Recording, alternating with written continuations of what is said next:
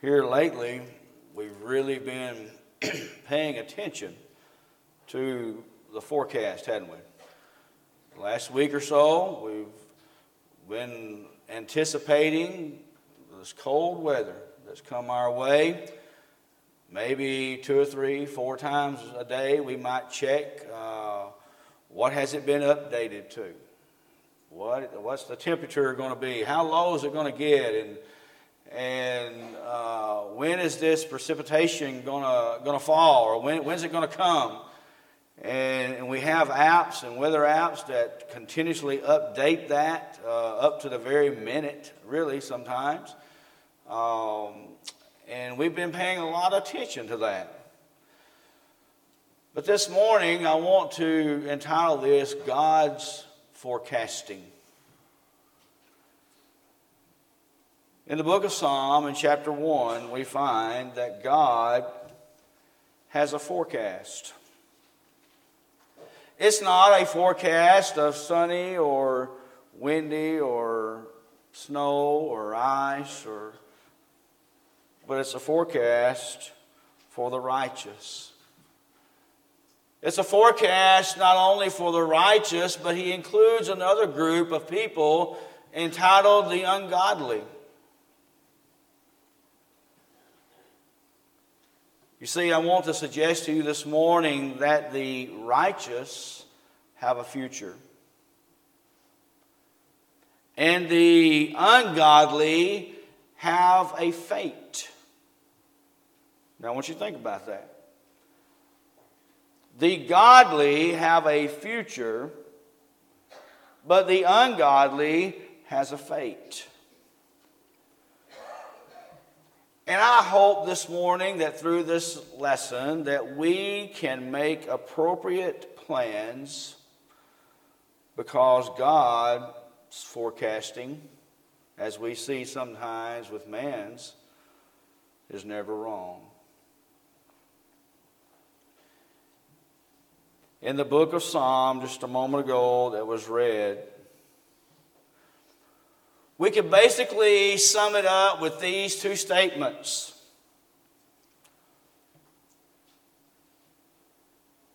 The happiness of the godly and the unhappiness of the ungodly. This morning, I ask us the question, what does your forecast look like? Something in the future. What does the forecast of your life, an eternal life, not life in the world in which we live, but eternally? This morning, let's talk about it. What does it look like? What does mine look like? You see, Psalm 1 is an introduction to the book of Psalms. It is designed to encourage the singer, the ones that have sung these psalms, to be righteous and not ungodly. This psalm speaks to the 2 categories of persons frequently, the godly and the ungodly, the righteous and the unrighteous. And God is telling you and I this morning what will happen to the righteous and the ungodly. See, this is God's forecast for the future. You know, I bring this lesson on the beginning or the ending part in the heels of 2022 to the beginning of 2023. And what does your forecast look like? You see, the happiness of the godly and the unhappiness of the ungodly, we can contrast between the way of the righteous and the wicked. And when you look there and you see the forecast for the righteous and the ungodly, is that the righteous have a future. Notice what the Scripture says as we read verse 1. It says, "Blessed is the man that walketh not in the counsel of the ungodly, the one that stays away from wickedness." And then he goes on to say, "Nor standeth in the way of sinners, nor sitteth in the seat of the scornful." He said, "Blessed is the man that walketh not in the counsel of the ungodly," does not walk in the ways of the world or his own ways of thinking. You see, he does not walk in the counsel of the ungodly. They don't walk beside, or they don't sit, or they don't stand with the world or the things of the world or things that are ungodly. They don't stand with those things that are contradictive of what God has said. They do not stand in the path of the sinner. You know, that particular word there, "blessed is the man," can be translated as a person without any identity of male or female, just a person. And a person that we know, a person was created by God. There are many in the world today who say that God didn't create us, or there's no way God could do these things.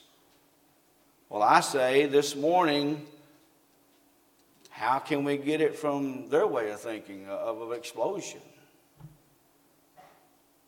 God is the creator of all things.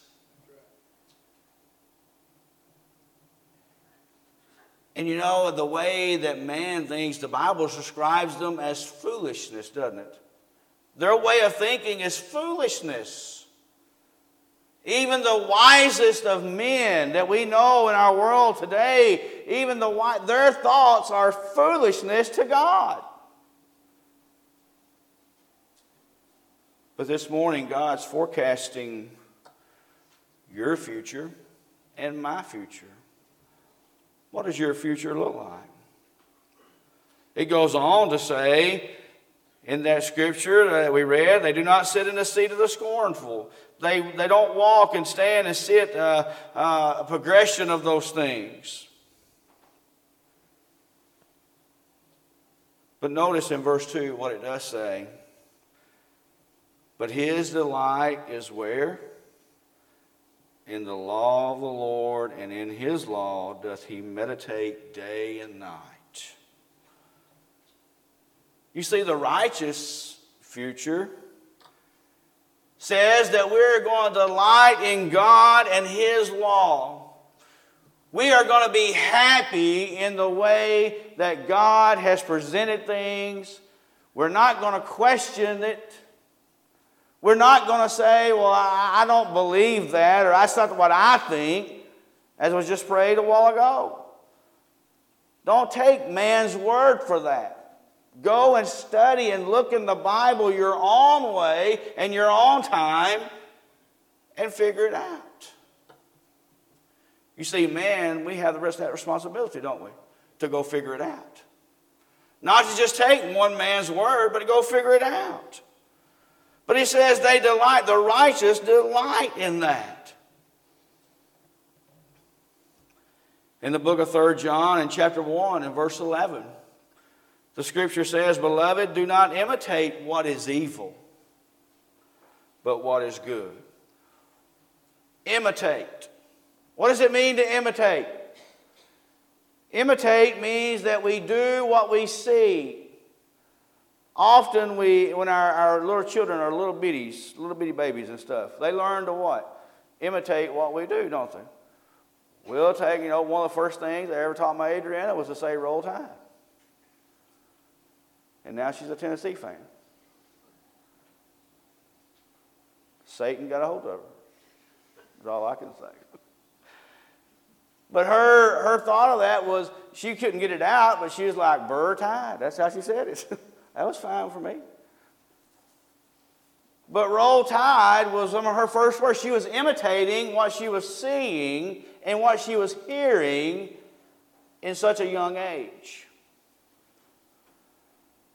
But according to 3 John in 1 verse 11, beloved, do not imitate what is evil. Don't imitate those things. Don't stand with. Delight in the Word of God and in His ways. But that scripture in 3 John goes on to say, but what is good? He who does good is of who? God. He who does good is of God. But he who does evil has not seen God. Now, you think about that. One might say, well, I'm a good person. I pay my bills. I don't shoot nobody. I haven't murdered nobody. I'm a good person. And I'm a good neighbor to my neighbors. And I treat them well and I do well. And that's not what all the good we're talking about here. The good we're talking about is he that does good is those that obey God's will and His ways. He says, do not imitate evil, or beloved, do not imitate what is evil, but what is good. Good is the ways of God. And that includes obedience to the gospel. That includes meditating on the Word of God, and we delight in those things. It also goes back to a thing of when we're required to be here for services. Do we come because we have to? Or do we come because we want to? So that's the thing as well.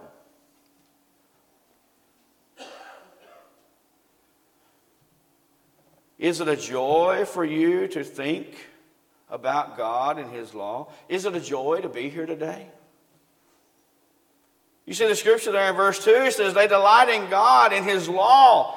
That means that there's a joy about being here and being with God and being with brothers and sisters in Christ. And that we meditate upon God's law constantly. I went and looked at that word meditate a little more. And it puts it this way, to mumble to oneself. You ever mumble to yourself? They don't do that too much because people think you're crazy. You know, they always say don't answer yourself. It's all right as long as you don't answer yourself. Mumbling to oneself. Often when I am thinking, or sometimes we call it thinking what? Out loud. We are meditating upon something.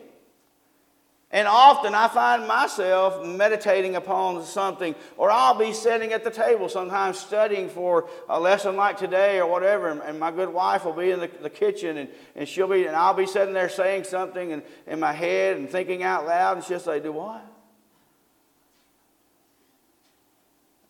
I'm like, no, I'm just talking to myself. Meditating to oneself. But now let's take it a step further. Other than mumbling to oneself and leaving it at such an elementary description, let's go a little further. It's a biblical meditation, a focusing of the mind upon Scripture. And what is Scripture? God's Word. God's Word is to be studied, right? Yeah. Study show thyself approved. Yes, meditating upon God's Word. What does your future look like this morning? Are you or have you not been meditating? Maybe your forecast, and God knows, says, well, in the coming year, this one is going to fall away. God knows those things. Or maybe this one's going to come to Christ. Which one will you be? Will you be the one in the coming year to come to Christ? To accept Him and to say, I need something else in my life. My life is not full. My life is not complete. And I know something is missing. And I can tell you this morning what's missing is the gospel and the way of God. If you have those feelings, that's what's missing. Now, we can take out our billfolds and we can take and spend as much money as we want to spend, whether it be a card or whether it be cash. We can spend as much as we want to and try to find and complete our lives and find happiness. What did we say at the very beginning? Happiness. The happiness of the godly. You see, when our lives feel so incomplete and they feel like something's empty or I'm just running around, like the old saying you say, boy, you just run around chasing your tail. Seen an old dog do that. Sometimes that's what life feels like, doesn't it? But it shouldn't feel like that for the godly. They delight in the law. It's a joy. They meditate upon God's law constantly. We need to be like the Bereans in Acts 17 and verse 11 where it says they were more fair-minded than those in Thessalonica. You know why? Because they received the word with all readiness. They were ready to grab a hold of the word. They heard it. They wanted it. They did all they could to get it. And he goes on to say, they searched the scriptures daily to find out whether these things were so. That righteous delight in his law and meditate upon his law and his ways and his ways of thinking day and night. You know, it says day and night there. How often do we meditate upon God's word? But the next scripture, next part of that reading there, says, he shall be like a tree planted by the rivers of water that bringeth forth his fruit in his season, and his leaves shall not wither, and whatsoever he doeth shall prosper. We're like a tree. We're planted. When one is godly, when one is righteousness, and one has obeyed the gospel, who has said, Lord, I want you in my life.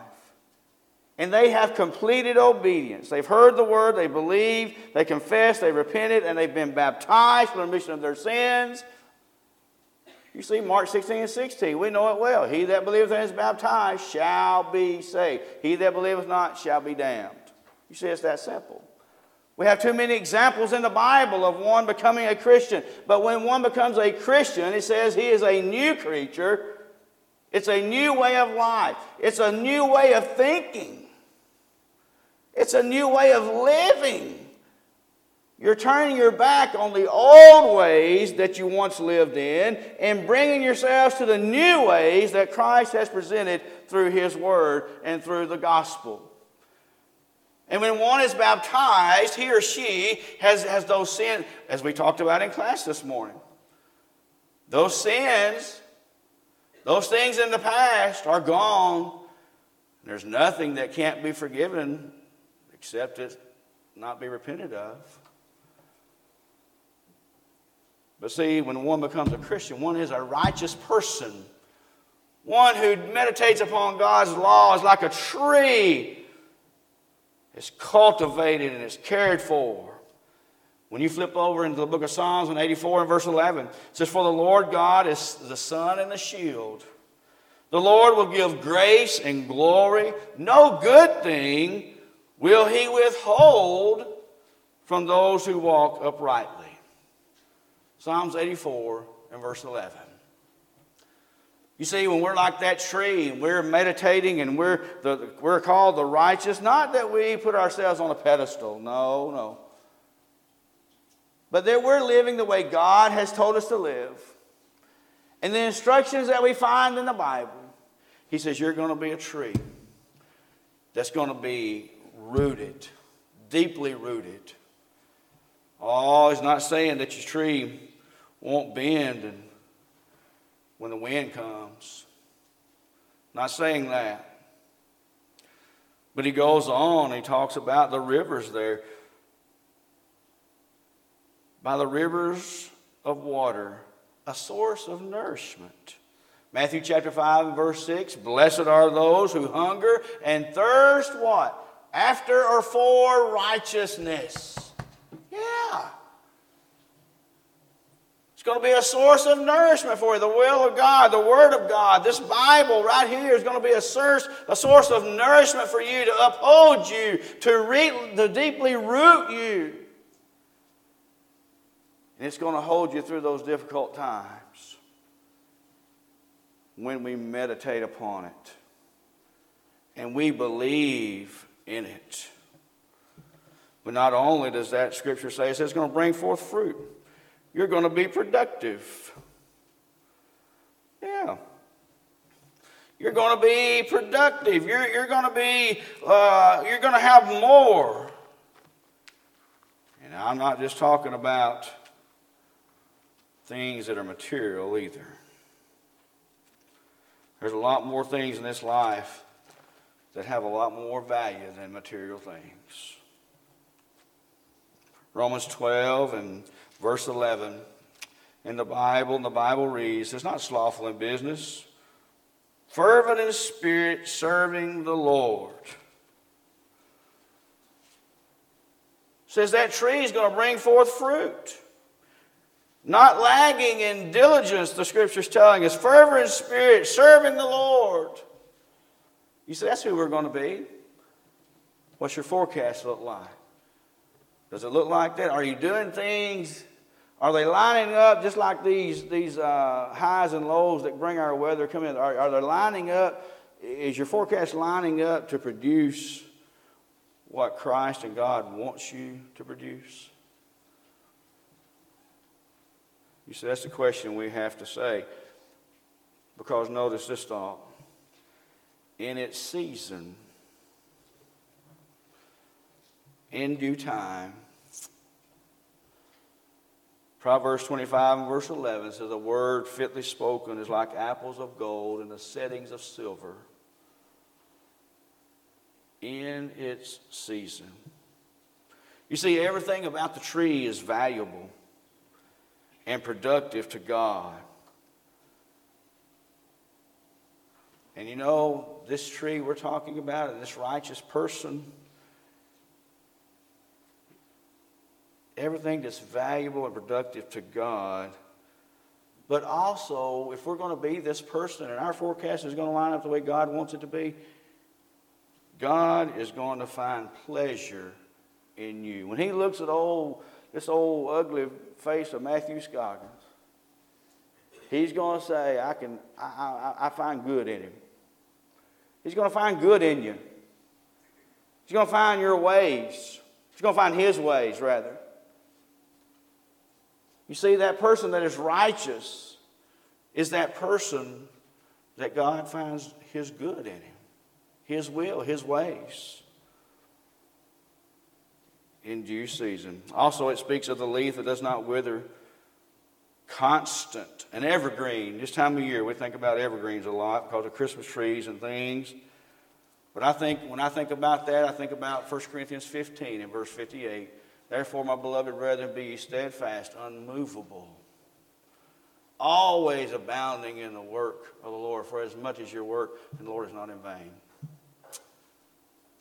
That tree that's planted by the still waters, as we often read and sing,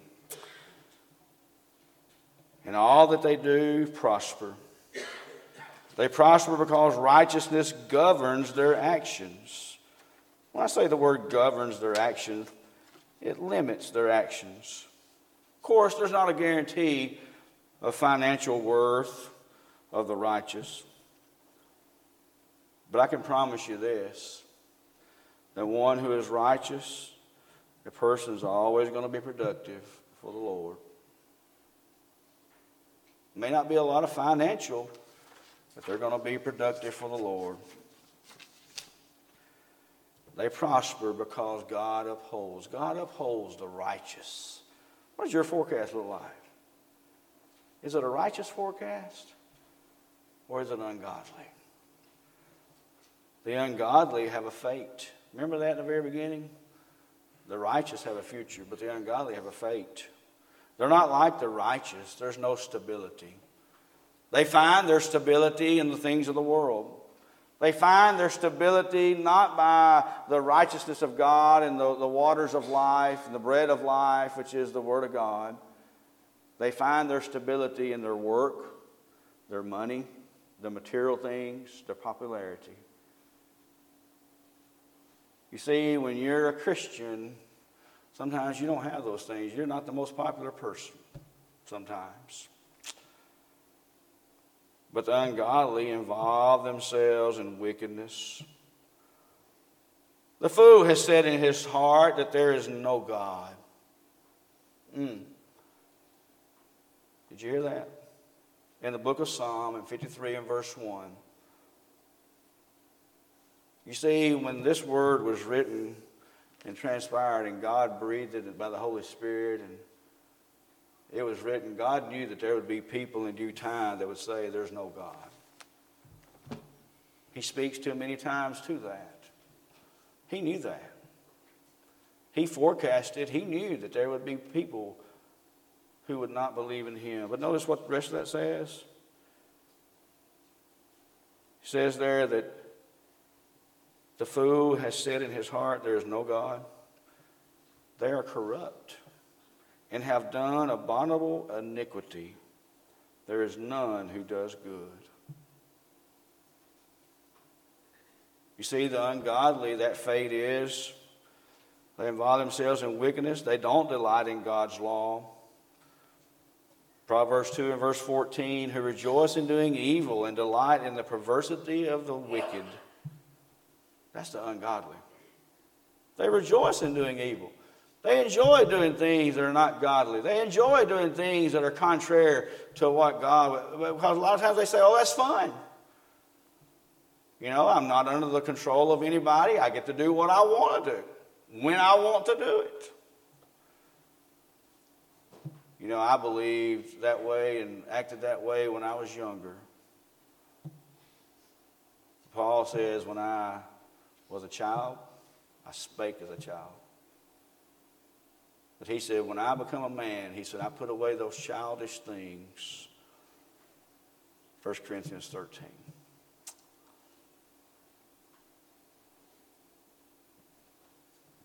They devise wickedness on his bed, sets himself in the way that is not good. He does not abhor evil, Psalms 36 and 4. The ungodly are not like a planted tree. James, in the book of James, in chapter 1, in verses 6 through 8, describes the ungodly. He who doubts is like a wave. He who doubts in the ways of God and the gospel and the words of Christ, and he who doubts in the faith, the one faith. So he's like a wave of the sea, driven and tossed by the wind, to and fro. You see, we took a trip to Florida last year, and my son and I and my family went deep sea fishing. There was some of the biggest waves I ever seen in my life. But I'm going to tell you, we was on a big old boat. But it still tossed us here and there and back. And I found myself getting thrown around like a rag on the boat. Because I didn't have any stability. I wasn't on land. I wasn't on solid rock. I was on something that was wishy-washy, as we say sometimes. And the ungodly is that way.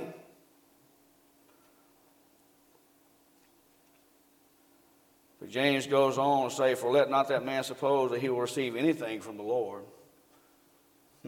That's interesting, isn't it? James says, don't let him suppose that he'll get anything from the Lord by living in the ways of the wickedness. And James says that he's a double-minded man and unstable in his ways. The ungodly has no real nourishment, for they shall soon be cut down like the grass and wither as the green herb. Psalms 37 and 2. They're unproductive, they're untimely, not dependable, and they're like the chaff of the wind, as our scripture says this morning, that the wind drives away. You see, the chaff is that unusable husk of the grain. It's light and can be blown away very easily by the wind. The ungodly, they shall not stand in the judgment. They shall not stand in the judgment. They will not pass the test. 1 Peter 4 and verse 18 says, now, if the righteous one is scarcely saved, the righteous, now we're talking about two groups this morning, righteous, ungodly. He says, if the righteous, I've always said, a lot of folks who claim to be Christians, or even in the Lord's church, just might not make it to heaven. But he said, scarcely. Now, if the righteous one is scarcely saved, Where will the ungodly and the sinner appear? Those who do not have God or obedience to the gospel? The ungodly, they will fail eternal judgment. In the book of Jude, in chapter 1 and verse 15, Jude writes and says, to execute judgment on all, to convict all who are ungodly among them of their ungodly deeds, which we have committed in an ungodly way, and all of the harsh things which ungodly sinners have spoken against him. They will fail. Because of those things, they will fail in judgment. They will not stand in the congregation of the righteous. Of course, sinners do not typically stand with the righteous anyway. They stand against them. But the righteous will not permit the ungodly to be among them unchecked. So this morning, what does your forecast look like? 1 Corinthians 5 verse 13 says, therefore, put away from yourselves the evil person. Put away. Church discipline, talking about those who are evil. We need to be away from them so they don't influence us. Not that we don't pray for them. But the Lord knows the way of the righteous. He knows the way because he made the way. Think about that. The way of the ungodly shall perish. Matthew 25 and verse 41, the judgment scene. And we're going to close. One day, the Lord is going to return, whether you believe it or not.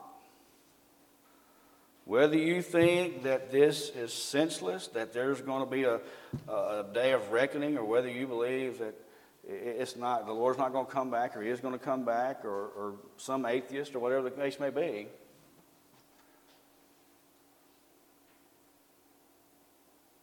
I believe without a doubt. Often those who are not ever brought up in religion have trouble with that.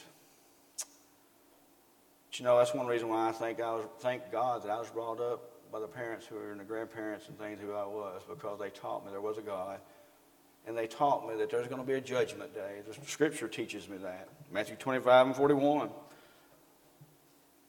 Our Lord's going to return from the eastern sky. The dead in Christ, their graves will open, and they shall arise first and meet him in the air. According to 1 Thessalonians or 2 Thessalonians. Matthew 25 and 41 says we will stand before God that day. The Almighty Creator. Our destiny is sealed. There's no more tomorrow. There's no more work. There's no more pills. There's no more sickness. There's no more whatever. Time as we know it, world as we know it is gone. He will say to those, Matthew 25 and 41, he'll say to those on his left hand, depart from me, you cursed, into the everlasting fire prepared for the devil and his angels. Matthew 25 and 46, later on in that chapter, he says, and these will go away into everlasting punishment. Which hand will you be on? What does your forecast look like?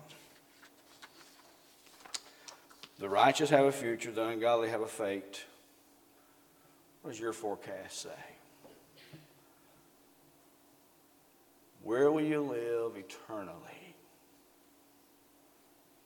There is life beyond the grave, one or two places, heaven or hell. Where will you live eternally? You're going to live one of the two places. This world's going to be burned up, everything in it. You and I will live eternally, somewhere. You make that decision, not me, not your spouse, not your mother, not your brother, not your sister, not God, but through the blood of Christ. You can be saved, have those sins washed away, and live faithfully for the rest of your life and enjoy a happy life filled with godly things. This morning, where will you live eternally? God has blessed us with his Son, sent him to die for mankind, John 3 and verse 16. But you know, there has to be something on your part, doesn't it? On my part. We have to hear, believe, repent, confess, and be baptized. Yeah, have to do all those things. And live faithfully for him. This morning, wherever your need may be, please come. Together we stand, and as we sing.